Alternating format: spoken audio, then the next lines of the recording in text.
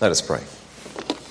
Father, as we look at the message this afternoon, we're asking for the presence of your Spirit to guide us. In Jesus' name, amen. Again, we've been studying the biographies, and we've been doing a series entitled Beholding Christ Through the Biographies. And this afternoon, as mentioned, we want to look at the biography of Noah.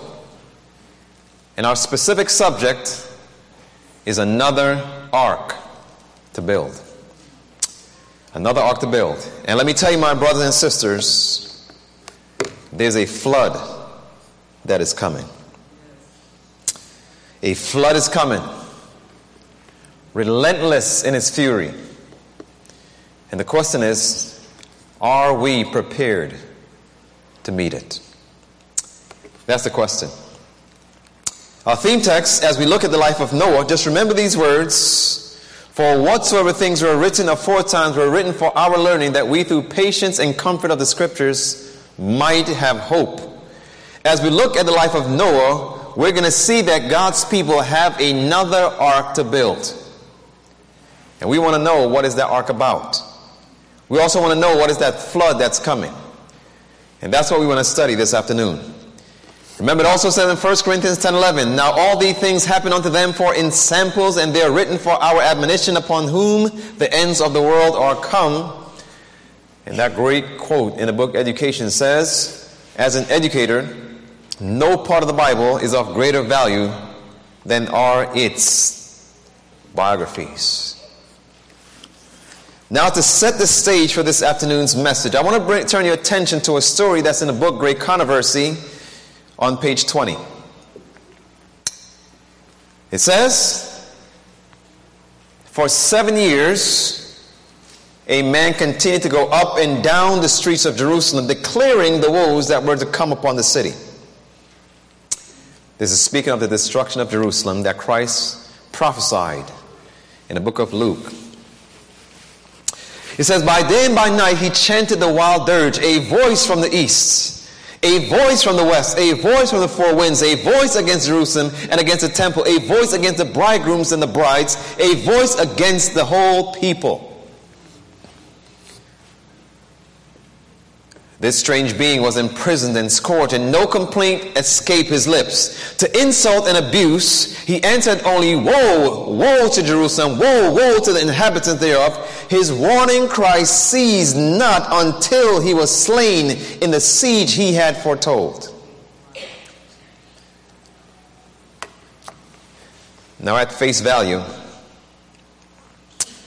it sounds like this man died an honorary death.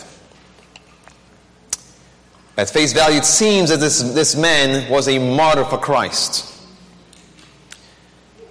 At face value, it seemed that this man preached the right message and at the right time, and as a result of his faithfulness as an ambassador to proclaim the message, that he died as a result of the message.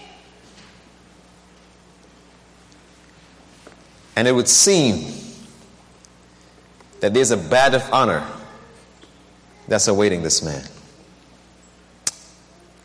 Until you read the next sentence.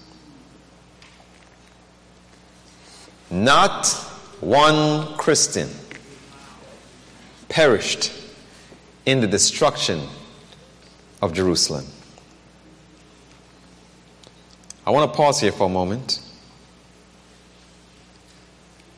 Oftentimes in Christianity, we are so theoretical at the neglect of the practical. This man preached a theoretical message and neglected the practical. And as we look at the life of Noah this afternoon, you're going to see that Noah not only was a theoretical preacher, but he practiced what he preached. And let me say this. As Seventh-day Adventists, living in these last days, our message has to get past the theory into experience. Not one Christian perished in the destruction of Jerusalem. Christ had given his disciples warning, and all who believed his words watched for the promised sign, when ye shall see Jerusalem compassed with armies, said Jesus, then know that the desolation thereof is nigh. Then let them which are in Judea do what? Flee to the mountains, and let them which are in the midst of it depart out. In other words, Christ said that when you see the signs, there are practical responsibilities that you have, not just a theoretical.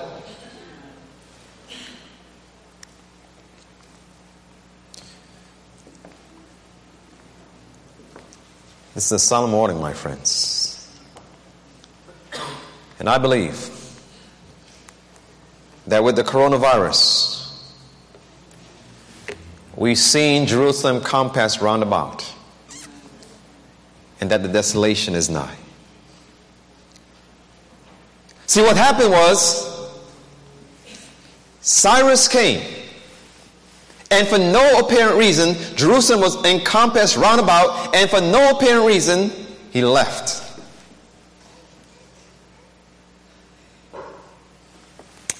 And they got complacent. They went back to business as usual. And then Titus came 4 years later. And we're told that blood gushed out of the sanctuary. And it was fulfilled to the very letter. There shall not be left one stone upon another. Christ told them, when you see Jerusalem compassed round about, take action. And this man, he preached the right message at the right time. But it was only a theory and not an experience. I wonder how many of us within Adventism is really practicing what we believe. If we believe that a Sunday law is on our hinges, my friends, have we been making practical preparation for the crisis that's ahead? That's what we want to study. The coming flood. Now in the book of 1 Chronicles chapter 12, I want to point out two things. In verse 32, I'll quote it for the sake of time, or you could turn there. 1 Chronicles chapter 12 and verse 32. The Bible says, and unto the children of Issachar. Now listen to these words. Were men that had understanding of the times. What did they have? Understanding of the times. But this text does not stop there. They had understanding of the times, but then it goes on to say, to know what Israel ought to do. If you understand the time, naturally, you should know what to do. Let me illustrate. Suppose it's dark and I'm trying to figure out in the midst of the night, I don't know if it's time to get up, I don't know if it's time to go back to sleep. I'm trying to figure out what is my next move. The first thing I need to find out is, what time is it? And if I look at it, it says 1 o'clock, I know that I can roll back over and go to sleep. But if I see that it says 5 o'clock or 6 o'clock, I know that it is time to wake up. My brothers and sisters, if you're watching the prophetic clock, you'll see that it's time to wake up. Unfortunately, the majority of the church is rolling over and going back to sleep. The Bible says in Romans chapter 13 and verse 11, and that knowing the time, that now it is high time to awake out of sleep, for now is our salvation nearer than when we believed. It's time to wake up. But these men, they had two things. They had understanding of the time. Now, what do you notice? It says understanding of the time. That word understand means to perceive the intended meaning. A person could have sufficient information without understanding.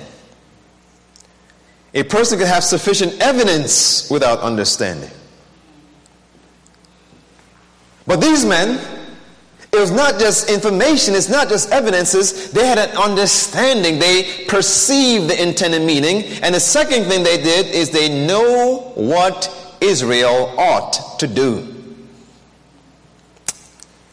So today we're going to look at both of these. At first we're going to focus on understanding the time. Then we'll look at what Israel ought to do. Amen? Now let's look at the time.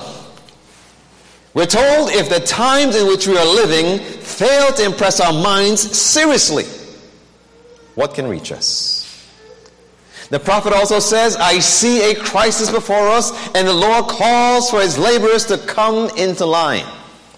I pray that God's laborers will come into line this weekend. Now go with me to Matthew chapter 24. And we're going to look at the life of Noah. In Matthew chapter 24, in fact, if you study the book of Matthew chapter 24, it could be broken up into 3/3. How many thirds? 3/3. The first third of Matthew 24, which starts from verse 1 all the way down to verse 13, these are prophetic implications that are very generic.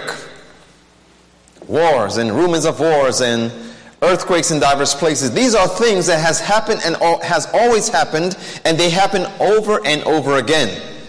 But the second third of Matthew 24 now, you can see, gets more specific. The gospel shall be preached in all the world. That's the three angels' messages. The abomination of desolation spoken of by Daniel the prophets. That's more specific. So the first third, generic prophecies that occurs all the time. Second third, it gets more specific now. And the most specific aspect of it is when you come down to verse 29 and verse 30. I wish I had time to study this with you. But it says, immediately after the tribulation of those days shall the sun be dark and the moon shall not give her light and the stars shall fall from heaven. That's very, very specific, my brothers and sisters. That's the second third of Matthew 24. So it starts off generic, then very specific. Now, the third third of Matthew 24, it has no new information. God has just given us warnings now not to get caught unawares as a result of the prophecies that you saw in the first and second third of Matthew chapter 24. And you find that there are 7 warnings beginning in verse 33 and onwards that God has given us in Matthew chapter 24. Actually begin in verse 36. Verse 36 says, but of that day and hour no man knoweth the day, but that of day and hour no man knoweth, no, not the angel of heaven, but my Father only. Then it goes on to say, but as in the days of Noah were, that's what we're studying, so shall also the coming of the Son of Man be. So we're studying the first of the 7 warnings about making sure that you're ready in Matthew chapter 24. Verse 38. For as in the days that were before the flood, the Bible said they were eating, and what else? And drinking, what else? Marrying and giving in marriage until the day that Noah entered the ark. What does verse 39 say? And knew not until the flood came and took them all away. And then it goes on to say, so shall also the coming of the Son of Man be. My brothers and sisters, God is warning us. As it was in the days of Noah, so shall also the coming of the Son of Man be. Then the Bible warns about 4 things. The Bible said they were eating and drinking and marrying and giving in marriage. And as a result of eating and drinking, marrying and giving in marriage, the Bible says, and knew not until the flood came and took them away. So shall also the coming of the Son of Man be. If you want to summarize this, they were given into appetite and passion. Ellen White said these are the 2 sins that the entire world suffers with right now. Appetite and passion. We don't have time to study those specifically. But I want you to notice they were doing things that were normal. It's normal to eat. It's normal to drink. It's normal to have marriages. But what the Bible is bringing out here, my friends, is that they were living ordinarily in an extraordinary time. Eating, drinking, marrying, even in marriage. In other words, they were living business as usual. When a flood was coming. Are you guys still with me? Yes or no? Now my question is this, were they warned, yes or no? In fact, we're told in 2 Peter chapter 2 and verse 5 that Noah was a preacher of righteousness. They were warned. Inspiration says, Noah's effort to reform his fellow men did not succeed. They were warned. Are we warned? Have we heard about the second coming of Christ, my friends? We are Seventh-day Adventists. We believe in the advent of Christ. We know that there's a national Sunday law that will eventually come. We have been warned and warned and warned. But the efforts, I hope, that does not fail with us as it did for the antediluvians in the days of Noah. Business as usual. Now, when did they realize that Noah was correct? The Bible says in verse 39, and knew not until the flood came and took them all away. What does the rest of the verse say? So shall also the coming of the Son of Man be. This is a solemn warning, my friends. The Bible says that in the time of Noah, they did not realize until probation had closed. But then it says, so shall also the coming of the Son of Man be. That means some of us, my friends, will be knocking at the door of the ark when the flood is drowning us and it's too late. And God is saying right now, a flood is coming. A flood is coming. So is there a lesson for us, my friends? Absolutely. Notice what it says here. As Noah proclaimed his warning message, some listened and worked with him in building the ark, but they did not endure. Evil influences prevailed. They turned away from the truth to become scoffers. And notice what it says now. Thus it will be in the last days of this earth's history. When you begin to share the connection between the mandates, when you begin to share the implications, my friends, and the applications of the coronavirus and the link to the climate change, they said, you are a fanatic. Conspiracy. Thus it will be in the last days of this earth history. Scoffers, my friends. A flood is coming. A flood is coming. Notice what the prophet says. The storm is coming, relentless in its fury, and then the question is asked, are we prepared to meet it? They must be saying, well, we know that the Bible says that when we see that rainbow in the sky, that means we'll never have destruction by flood. So what is a flood in our time?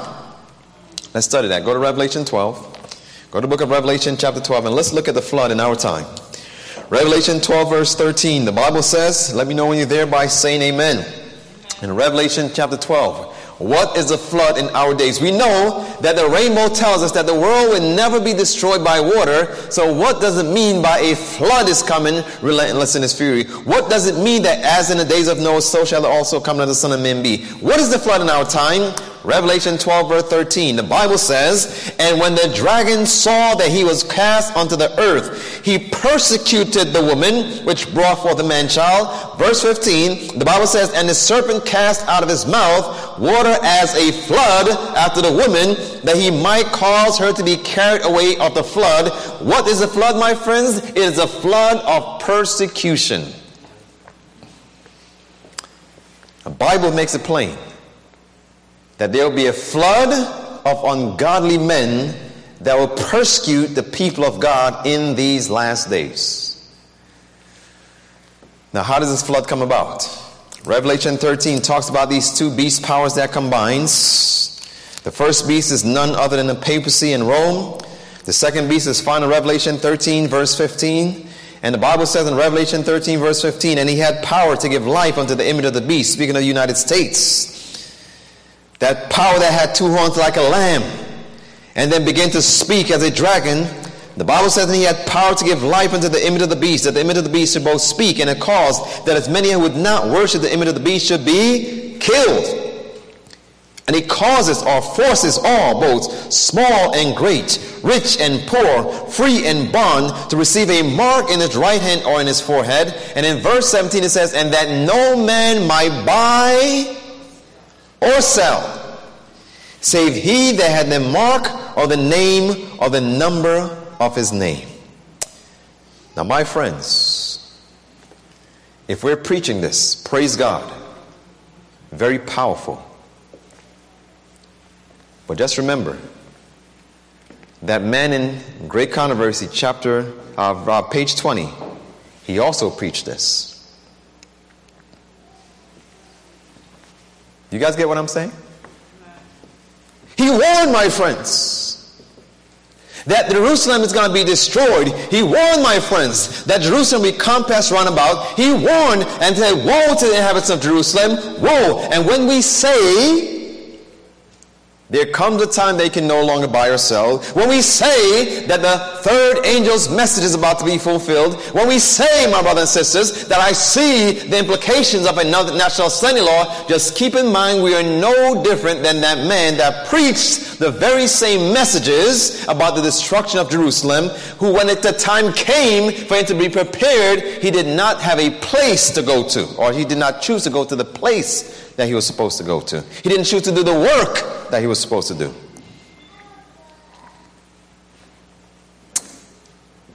Don't forget that. A flood is coming. Notice what this says. Though no man knows the day nor the hour of his coming, we are instructed and required to know when it is near. Now listen, we are further taught that to disregard his warnings and refuse or neglect to know when his advent is near will be as fatal, my friends, for us as it was for those who lived in the days of Noah, not to know when the flood was coming. What is it saying? We must know the landmarks. And that's why the Bible says, remove not the ancient landmarks which our fathers have set. Now, what are some of the landmarks? What are some of the things taking place right now that shows that a flood is coming? And as a result, we're going to look at what, not only where we are in time, but we're going to look at what we should be doing. Now, notice what this says, my friends. It says, soon strife among the nations will break out with an intensity that we do not now anticipate. I wonder if that has happened. I wonder, have we seen any strifes as of late? I wonder if we see that people are saying, one earth, one chance. And what are they talking about? Climate change. And then it says human change, not climate change. And then I like that sign that's all the way in the back that you might not notice, but I'll bring it to the front. And you know what it says? It says, it's time. I believe it too. Now, she doesn't know the time because she knew the time. She knew what to do. But 1 Thessalonians chapter 5 tells us that we're not children of the darkness, we're children of the light. Therefore, that day should not take us as a thief. They don't understand, my friends. But we're not in darkness. We're not in darkness. Now, have we seen that among the nations will break out an intensity of strifes and that we do not now anticipate? No one anticipated the Capitol being stormed. Look at this. Look at this, my friends. There'll be a strife that we do not anticipate. No one recognized that by the death of George Floyd, that will cause worldwide protests that led to strife.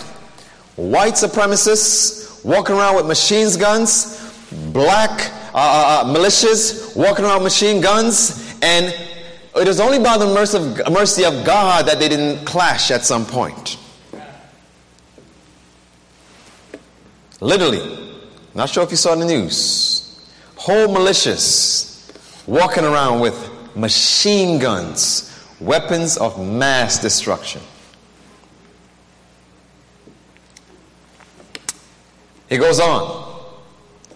The present is a time of overwhelming interest to all living, rulers and statesmen, men who occupy a position of trust and authority, thinking men and women of all classes, have their attention fixed upon the events taking place about us. I want you to notice it says, all classmen. They have their attention fixed upon the events taking place about us. But what about the church? What about the church? They are watching the strained and restless relation that exists among the nations. They observe the intensity that is taking possession of every earthly element, and they realize that something great and decisive is about to take place, that the world is on the verge of a stupendous crisis. The prophet is saying that the world recognizes this, my friends. But what is the church's condition?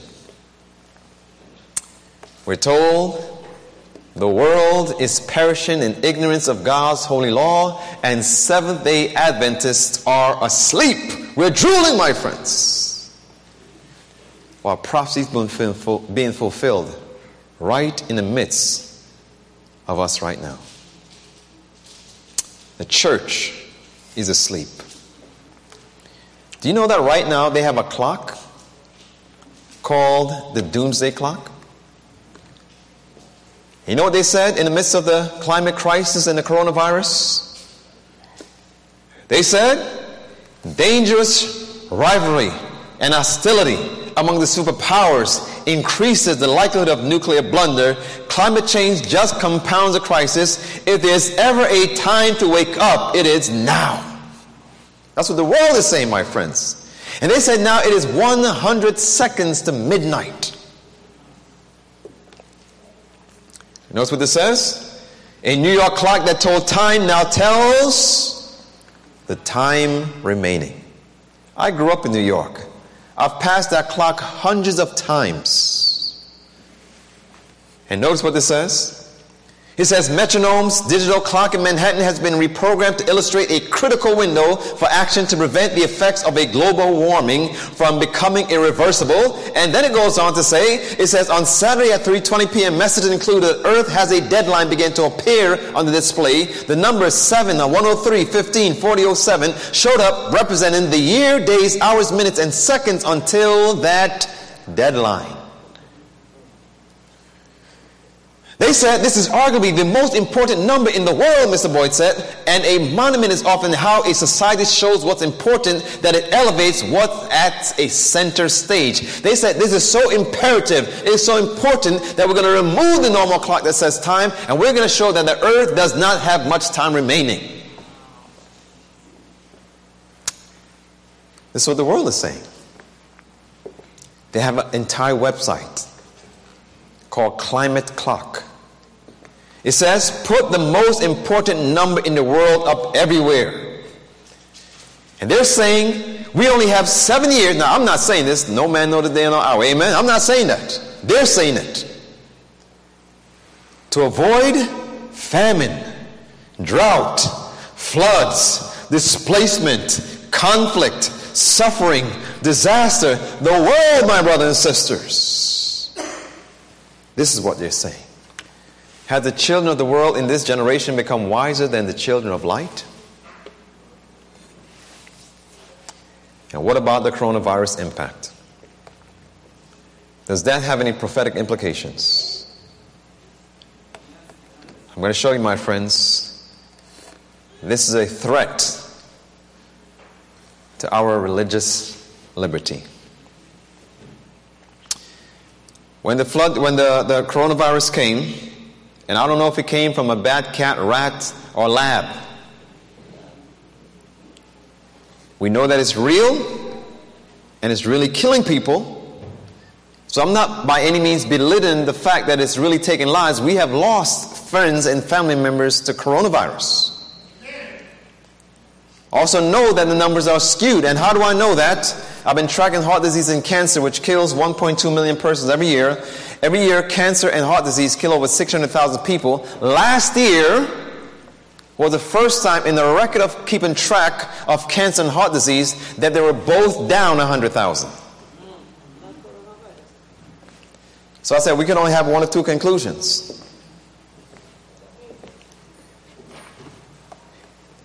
Either coronavirus, those numbers are lumped into the coronavirus, either that, or coronavirus is a cure for cancer and heart disease.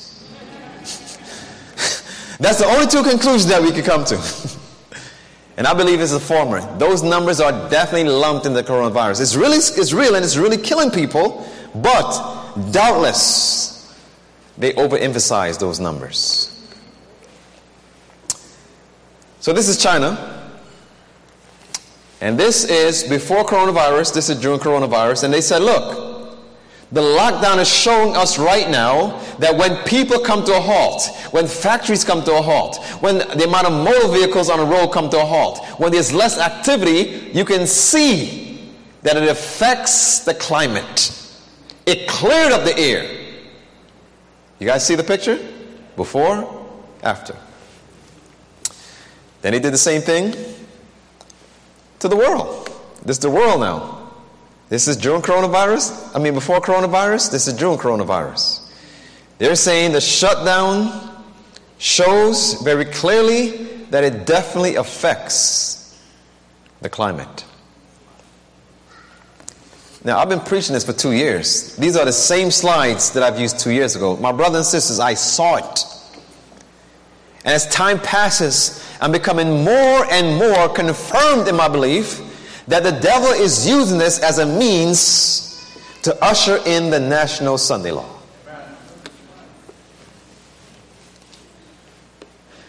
Now, when this happened, this is CNN, Helen Reagan.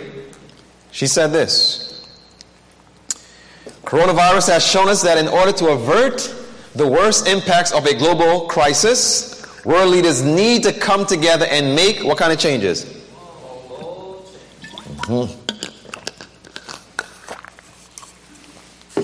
Bold changes. What did she say? Now watch. She says the world has been giving a trial run in the global crisis management. It shouldn't waste it. You know what they begin to say? Shut us down. Be a totalitarian. They were literally begging for the President Trump at the time. They said, take control, shut us down, act like a totalitarian. We're giving you permission to shut us down. Now, just think with me for a second. We're looking at the link between climate change and the coronavirus, right? So we're seeing that first, the coronavirus, climate change was always there, but now the coronavirus came, and what it did is it showed them that by shutting down, coming to a halt, coming to a stop, it affects the climate. It improves positively the climate. Am I making sense so far? Does it make sense to you so far? Now, think with me. If you're coming to a complete stop in order to improve the climate, is that sustainable to do all the time? What's going to happen if you do that all the time? What's going to happen to the economy? The economy will fall, right? So what must happen then is there must be a balance. Listen, there must be a balance between working and stopping. Working and stopping. In other words, maybe we should just have one day of rest that will give the same effect. Now, a few weeks after I've been preaching this and saying this, I ran across this article by a Southern Baptist. And he had a whole article about, how we need to go back to God's original Sabbath message, which is the day of rest and so on and so forth. And there's a whole article on it. But it says a radical environmental proposal. And then what did he say? A day of rest. And then notice what the article says. It says, last week as environmentalists around the world celebrated Earth Day, I was intrigued by the potential of a biblical solution to the problem of air pollution. What is that? A day of rest. Biblical. If you want to avert the climate issue, we need to have a day of rest. And then he said, you must be wondering, how would you sustain your business? How would you sustain yourself if you stop for one day? And by the way, which day do you think he said? You think he says Friday to Saturday? You think that's what he said? What day did he say? He said Sunday. And then he goes on to say, listen, he said, Chick-fil-A has been doing this since their very inception. And he says, as a result of their faithfulness to the Sabbath, which is their Sunday, God has blessed them. And then he shared some stats. And I looked it up. Do you know that Chick-fil-A only has 2,400 locations? I say only, but that's in perspective, right? And in their 2,400 locations, which operate 6 days a week, they generate about $11 billion a year, right? Now, their main competitors, who are their main competitors? You guys know who they are?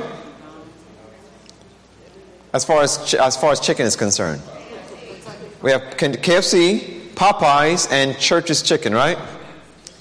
Those three companies combined have over 10,000 locations, and all three of them combined make less than Chick-fil-A with 2,400 locations. Combined, they make they have over 8,500 locations, and they make about they make about $8 billion a year. Chick-fil-A in 24 locations, which closes one day a week, makes a revenue of $11 billion. He's saying, see, that's an example of when you honor God's Sabbath day, He'll bless you. My friends, do we see the handwriting on the wall? And then, there's an entire website that came out. It says, there's nothing you can do about the environment. Is there nothing you can do about the environment? Nothing may be one of the best things you can do. One day, every week, do nothing. And they're calling it the Green Sabbath Project. Now I'm going to play you a video. And I was shocked when I saw this, because this video literally, it's 4 minutes long, but it's very potent.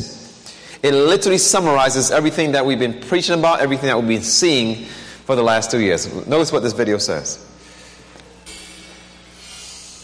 So we're learning more now about the sad toll of the corona lockdowns in this country. According to Joe Biden, though, we could get another round of lockdowns. These for a crisis that's every bit as bad as the coronavirus, maybe worse. That crisis, of course, says Joe Biden, is climate change. Today, I'm pleased to announce a team that will lead my administration's ambitious plan to address the existential threat of our time, climate change. Folks, we're in a crisis. Just like we need to be a unified nation in response to COVID-19, we need a unified national response to climate change. And from this crisis, from these crises, I should say, we need to seize the opportunity to build back and build back better than we were before. A unified national response. It's involuntary, that's the one thing we know. What does it mean? Well, we're learning that a World Health Organization staffer's written a report saying that a climate lockdown could be called for. It's like a COVID lockdown, a climate lockdown.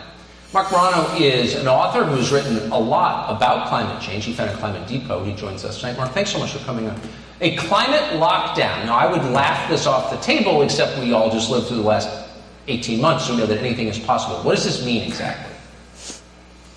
I hope you guys are getting this. In my book, Green Fraud, I detail 2 chapters on this, Tucker. This is the climate activists were, first of all, jealous when the COVID lockdowns happened. They were beside themselves saying, how is this happening? Everyone from Greta Thunberg to John Kerry, UN officials.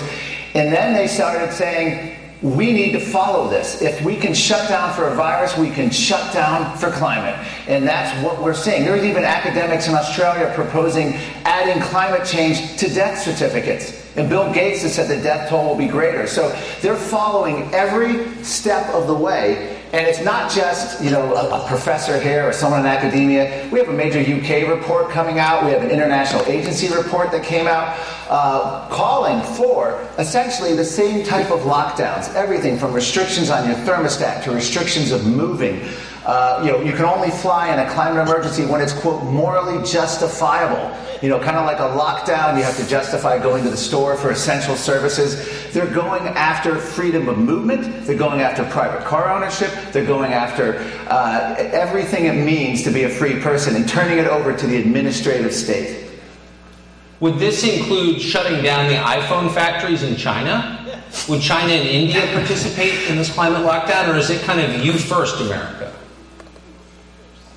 Well, as we know, the lockdowns have never been proposed. We felt like lemmings following the Chinese Communist Party in terms of them recommending lockdowns. The World Health Organization went after it. The World Health Organization employees are now recommending these climate lockdowns. The one countries that won't be affected is China. As you say, as we're sitting home binge-watching Netflix, we're not going to be able to have the freedoms we used to have. In the UK, they proposed CO2 ration cards that the government or employers would monitor your CO2 levels, your energy use, your travel, the type of car you drive. If you exceed a level, you pay penalties. If you're under, you get credits. This is the world. A CO2 budget for every man, woman, and child on the planet has been proposed by a German climate advisor. This is what we're looking at. I talked to a German who talked about East Germany. They used to have these kind of restrictions in East Germany before you could leave the country. But we're talking about proposing these now on Americans within the country. And we had this, of course, with COVID. They were talking about bans on interstate travel at one point, a national ban, some of Biden's advisors. So anything is possible. Chuck Schumer is urging Biden to declare a national climate emergency. Just like a blue state governor, he could have emergency powers. I feel such deep shame that Americans complied with what we've just been through, and I hope that they will not comply with this. I really do. Mark, thanks so much for coming. Well, on that, sure. Thank you, Tucker. Hey, Sean Hannity here. Hey, click here to subscribe. Brothers and sisters, do you see the implications of what's taking place? In fact, notice what it says now. It says America's precious freedom of religious belief and practice is in danger of being destroyed by those who would force the what? The conscience of the minority to conform to the wishes of the what? Now, it baffles me. I'm not going to get into the specifics and the details about the vaccinations versus non-vaccinations. You could do your own scientific research and come to your own scientific conclusion about what you want to do to your own body. I know where I stand. However, it baffles me when our church would say that this has nothing whatsoever to do with liberty of conscience, being forced out of jobs, being forced out of schools, being forced in all regards and realms of life. And I'm trying not to say too much, but I'll put it this way. Go ahead. I speak to community leaders. And what you see on the news is not the same thing that you hear that's really happening in the communities. I know a CEO of hospitals, and what you're hearing from the CEO of a hospital who's true is not the same thing that you're hearing on the news. When I go to a hospital, or when I go to a community leader, and he says we have 120 cases right now, and every 120 case that's in the hospital right now is vaccinated. You don't hear that on the news. When you have a nursing department, then this is what one of our community leaders told us, that you have 28 persons in that ward, 26 of them got coronavirus, and all 26 that got the virus was vaccinated. The only 2 that didn't were the ones that were not vaccinated. You don't hear that on the public news.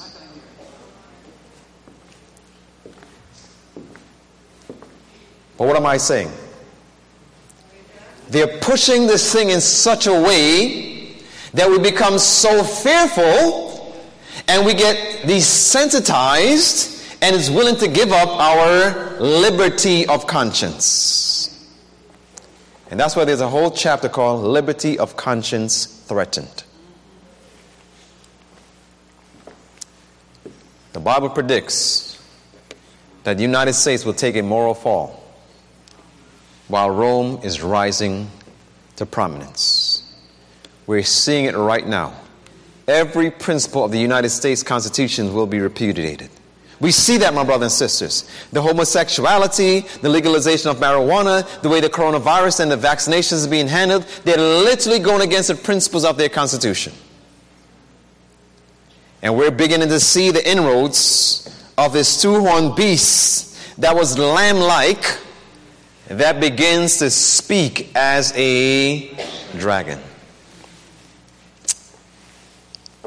So we see that there's two ways in which the United States will take control. Number one, they start with deception. If you read Revelation 13, verse 13 and 14, it says, "And he doeth great wonders, so that he maketh fire come down from God of heaven and the earth in the sight of men." And the Bible says, "And he deceived them that dwell on the earth by the means of those miracles, which he had power to do in the sight of the beast, saying to them that dwell on the earth, that they should make an image to the beast, which had a wound by a sword and did live." So we see that the United States, they start off first with deception, and then it now translates to force. Now let's look at the deception. There's a man by the name of George Wilhelm Friedrich Hegel, and he came up with something called a Hegelian dialectic, German philosopher who developed a dialectic scheme that emphasized the progress of history and the ideas from thesis to antithesis and then to the synthesis. And this is how it works. Now listen to these words very carefully in light of the coronavirus, and you see it with great clarity.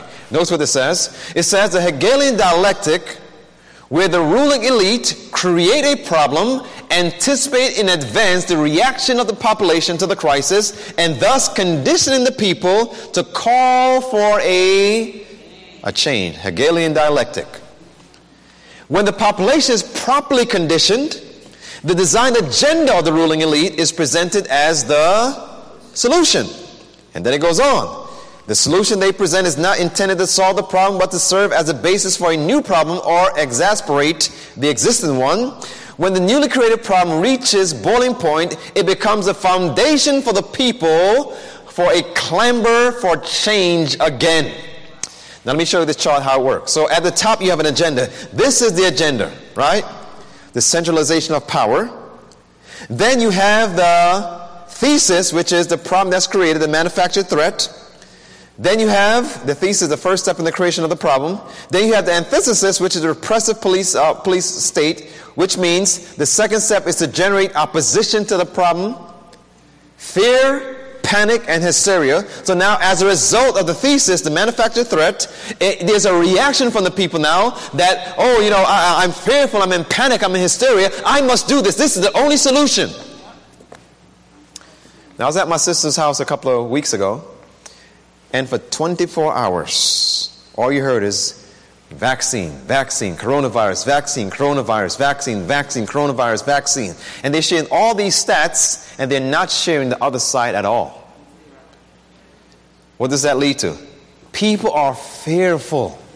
If I don't get this vaccine, I'm dying. I'm going to die. If I don't get this vaccine, I'm being selfish. And now they're willing to give up their liberty of conscience because they're being told and programmed that you're not being a good citizen, and then you're being banned from work, you're being banned by school, you're being ostracized, you're being looked upon as what's the word I'm looking for? Some kind of riot or criminal in society if you don't go in that direction. So what is that leading to? Fear, panic, and hysteria. Step number 3, or 4 rather, or 3,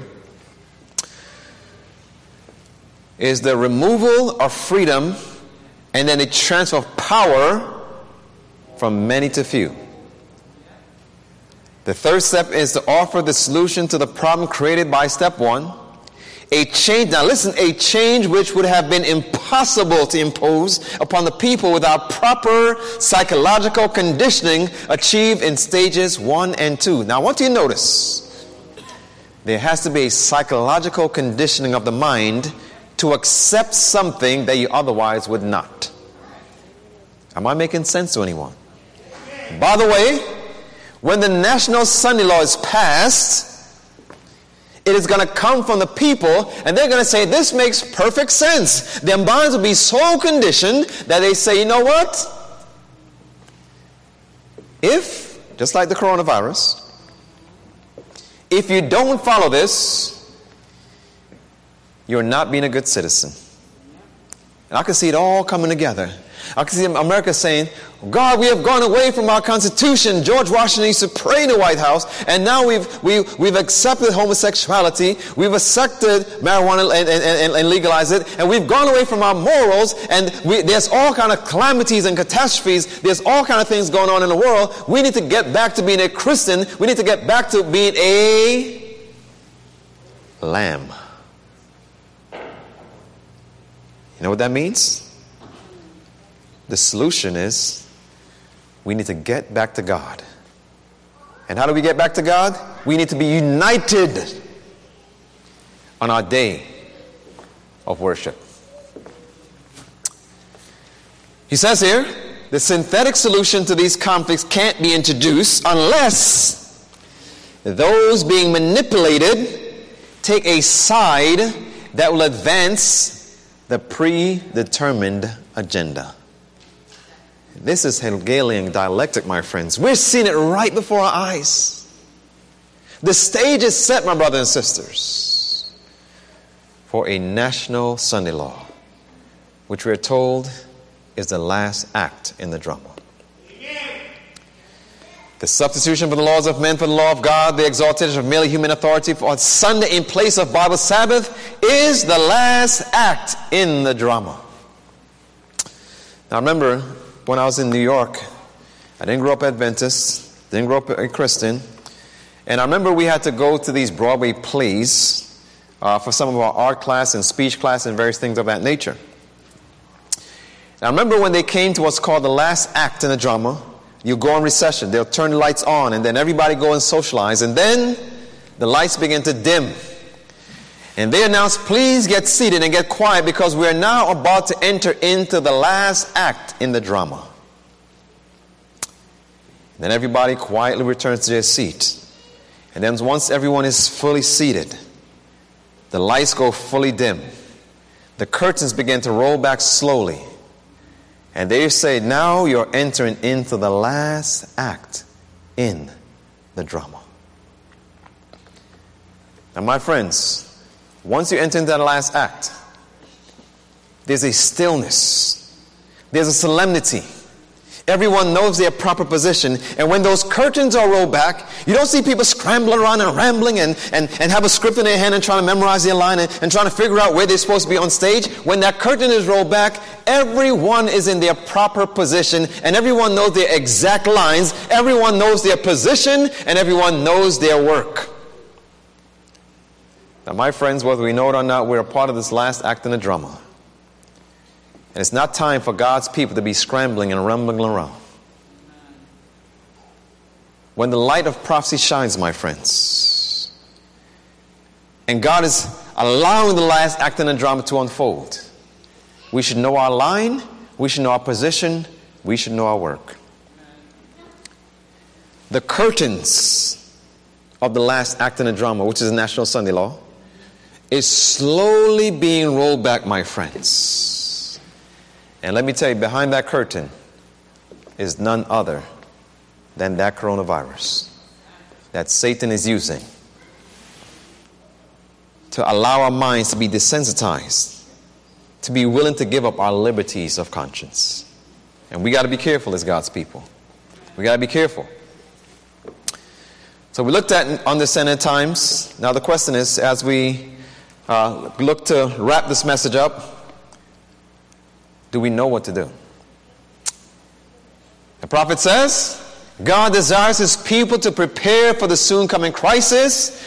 Prepared or unprepared, they must do what? They must all meet it. Whether you're ready or not. There's an old saying, ready or not, here it comes. And what is this National Sunday Law? What is this last act in the drama, which you know is the National Sunday Law? It says, when secular rulers unite with ministers of religion to dictate in matters of conscience, then it will be seen who really fears and serve God. It says here, the time that we are now allowed to go to waste should be devoted to the charge of God has given us of preparing for the approaching crisis. And when that crisis comes, my friends, we realize that it leads to no buy and no sell. And that's why the prophet says, I see the necessity to make haste to get all things ready for the crisis. You know what most people say? Just like that man in Great Controversy, page 20, we think that it's just enough to have a theory about this. We think it's just enough to talk about it and preach about it. What that man needed was an experience. Most of the time when we talk about this, they say, well, I hear what you're saying, but my bread and my water is sure. You ever heard that before? My bread and my water, I hear you, but I have the promise, my bread and my water is sure. My question is this. Your bread and water is sure, that is true, but when? That's the question, when? Now think with me. What would be the point in God penning in the book of Revelation 13:17 that no man might buy or sell save he that had the mark or the name or the number of the beast or the number of his name? Why would God pen this if our bread and water is always sure? It doesn't make any sense. And by the way, this is just a little over a year ago. You see that? A little over a year ago, this is me going to Target. You see this? A little over a year ago. And this already is far-fetched from our minds, my brothers and sisters, that our grocery stores are only 3 days away from not having any food whatsoever.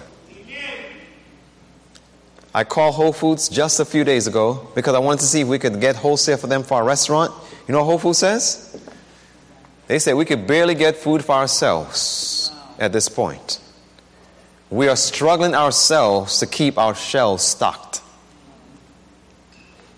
Just 3 days ago, speaking of Whole Food. Everyone knows, just do some research, that there's about to be a national food crisis, my brothers and sisters. That's why the prophet says, I see the necessity to make haste to get all things ready for the crisis. Again and again, the Lord has instructed. Now think about it. If our bread and our water is always sure, what does these words mean, my friends? Again and again, the Lord has instructed our people ought to take their families away from the cities into the country where they can raise their own provision. Some people have this part,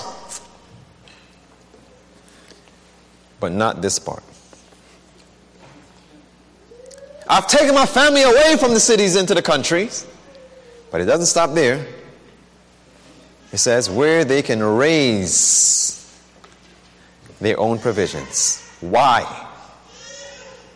For in the future, the problem of buying and selling will be a very serious one. We should now begin to heed the instruction given us over and over again. And the prophet says that it is a hard lesson for men to learn that God means what he says. We don't believe it. We're just like that man in the Great Controversy, page 20. We're preaching about it, but are we truly living it? Are we truly experiencing it? Are we truly putting our hands to the plow and not looking back, my friends? As you look at the prophetic chart, I believe that we're living right now in a time of the straight testimony, and a shaking is about to take place. This is the order of events. Then God's people will be sealed. Then it will glaze in the national sunny law, which God's church will be purified. And then the latter rain will be poured out. The loud cry will be given. Probation will be closed. The 7 last plagues will be poured out. Jacob's time of trouble will come. And then the second coming of Christ. But I want you to notice at the bottom, you see that something that says a little time of trouble and a great time of trouble. In the great time of trouble, our bread and our water will be sure. After probation closes. But over here, in the little time of trouble, my friends, we need to be raising our own provisions. Because the problem of buying and selling will be a very serious one. We should now, not tomorrow, not next year, we should now begin to heed those counsels given us over and over again. What am I saying? We have another ark to build. In Hebrews chapter 11 and verse 7, the Bible says, by faith, Noah, being warned of God of things not seen as yet, prepared an ark for the saving of his house. By faith it says. Why? Because he saw that there would come a time, my brothers and sisters, that a flood was coming and his bread and water needed to be sure on that ark, so he made sure he did the proper preparations. My question is, do we understand that we're living as it was in the days of Noah, my friends? As he began to construct that immense boat on dry ground, multitudes came from every direction to see this strange sight and to hear the earnest, fervent words of the singular preacher. And notice what it says here. Every blow struck upon the ark was a witness to the people, my friends. He was not just proclaiming, he was also practicing. He was not just preaching, he was also practicing, my friends. If we're truly believing that we're living in the last days, let's not just proclaim, let's also practice. What do you say? Like Noah. Let's preach with our hammers. Let's preach with our shovels and forks and hoes. What do you say, my friends? A flood is coming. By the way, we have something far more vast than Noah had. We have evidences. Noah had no evidence that there was going to be a flood. Only faith. God has given us sufficient evidences, my friends. And we're still behind the ballpark of Noah. And I can imagine Noah was tempted and ridiculed and mocked. And they were saying, Noah, I heard that you mentioned that there's something called rain, water coming from the sky or something like that. Well, I checked with our meteorologist, and he looked back the last 1,000 years, and he saw no rain. Then he looked forward the next 1,000 years, and he saw no rain. Noah, there is no such thing as rain.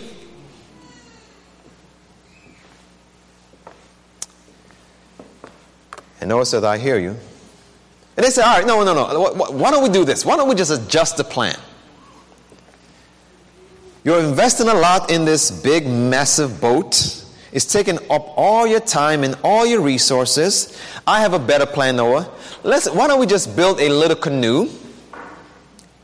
And that way you have more time to teach people and preach about this flood that's coming. Just build a small canoe. I can help you. We could put one up in about a week or two. And that way you could focus more on preaching. And I can imagine Noah went back to the blueprint that came from God. And as Noah looked at the blueprint, and what was said, he says, I hear what you're saying, but it actually does not match the blueprint that God has given me, my friends. Stick to the blueprint, my friends. Let the scoffers alone and hear the voice of God. So Noah's boat was in the same place. Started off with a lot and then it died down. Many people helped to build the ark but did not get in.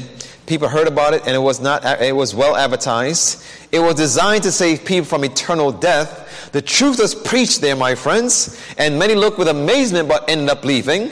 Ellen White called them Noah's carpenters. They helped to build the ark but drowned.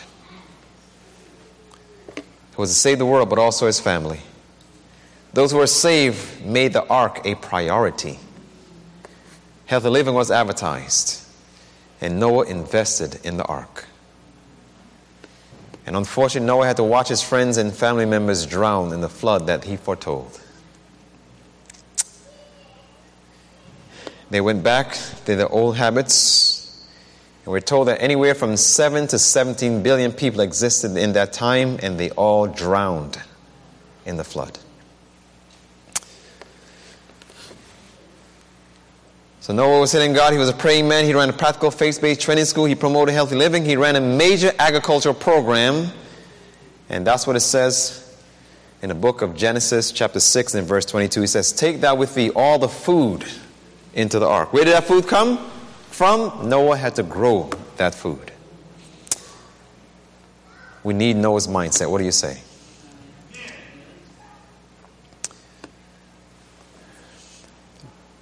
Bible says, I'm going to skip these for the sake of time, that Noah did all that God commanded him. He said all that God commanded him. You read that in Genesis 6:14 and Genesis 7:1. It says Noah did all that God commanded him. It was not enough to make the ark. The people had to get in it and stay in it. He did everything that God asked him to do. Now, let's look at Noah's investment plan.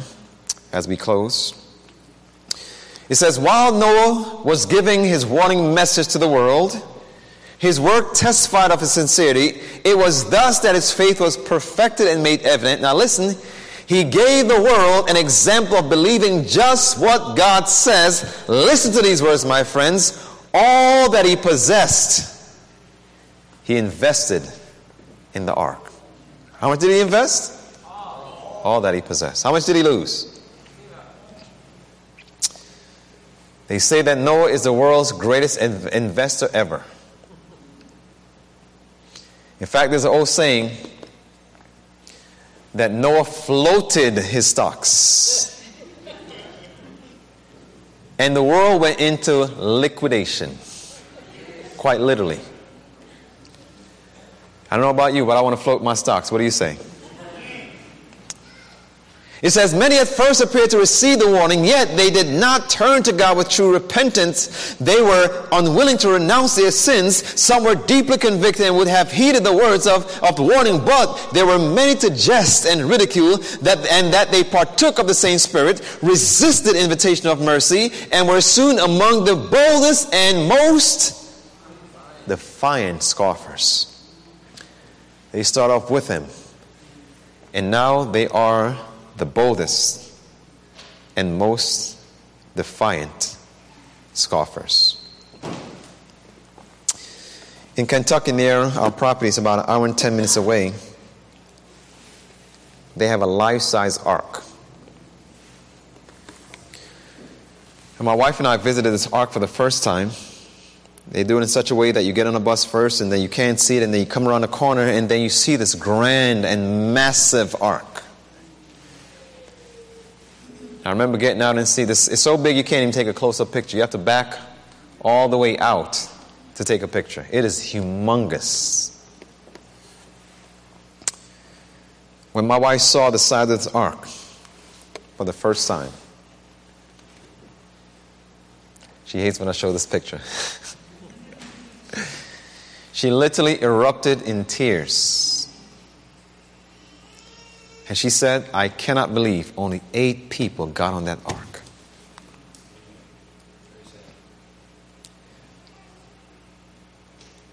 I'm not sure about you, my friends. But I would hate for God to say, with the massive plan that I've given to you, I'm so shocked to see that only a few got on this plan.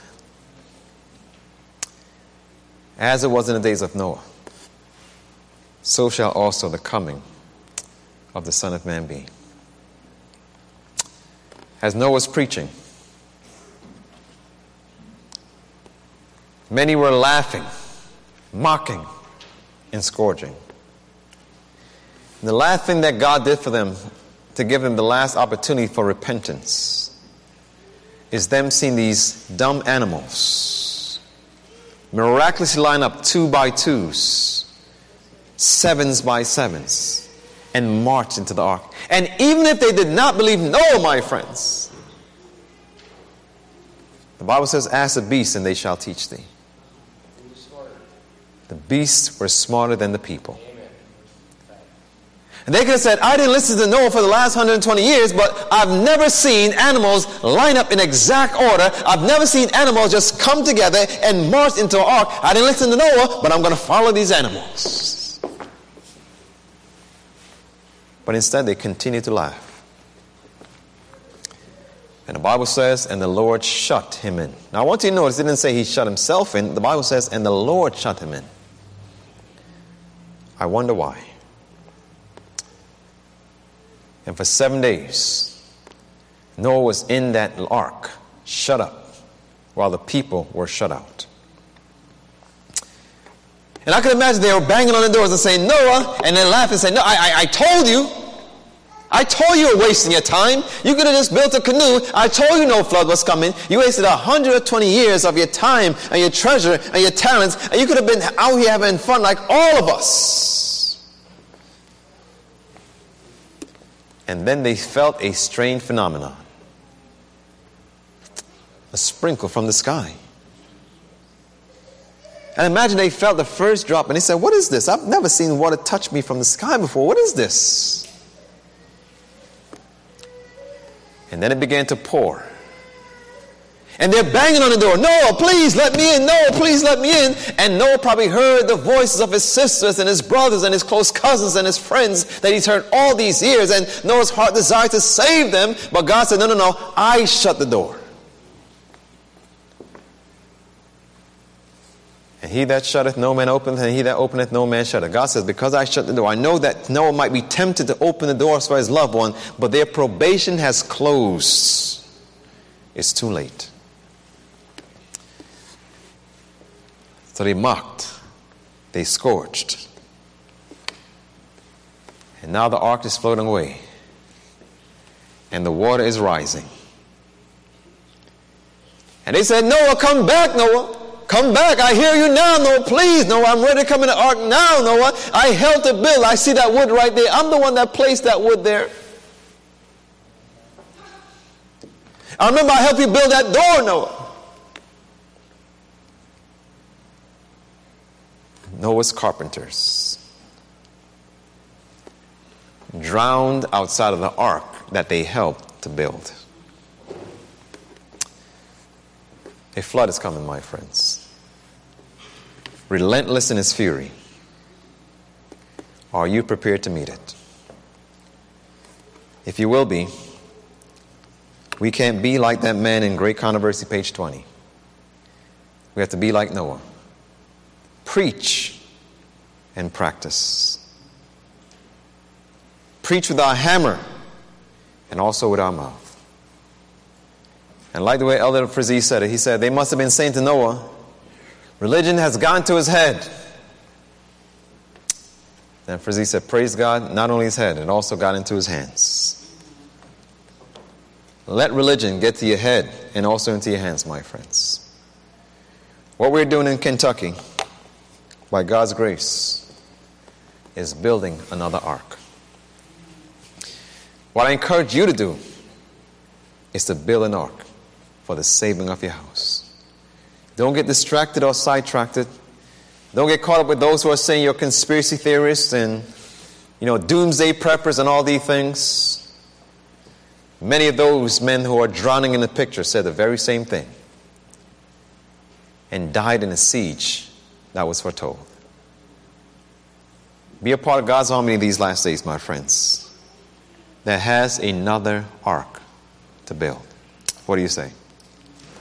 Let's pray.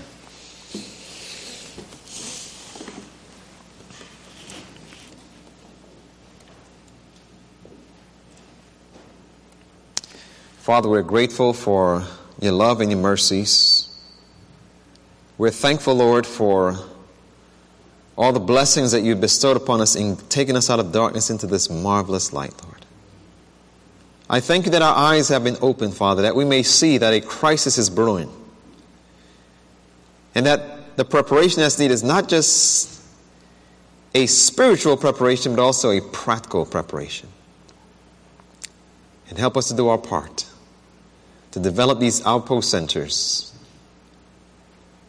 that when the cross crisis breaks, we'll have a place of refuge for the tempted souls. That when those who are hearing the warning cries for the first time, come out of her, my people, when probation has already closed, those who have never heard this message, Lord, will have an ark prepared so that their bread and water may be sure until our bread and water is in fact sure. Help us to study deeper. Not only study deeper, but also have a deeper experience. And help us to be practically prepared when you come, Lord. For this we ask and pray for in Jesus' name. Amen.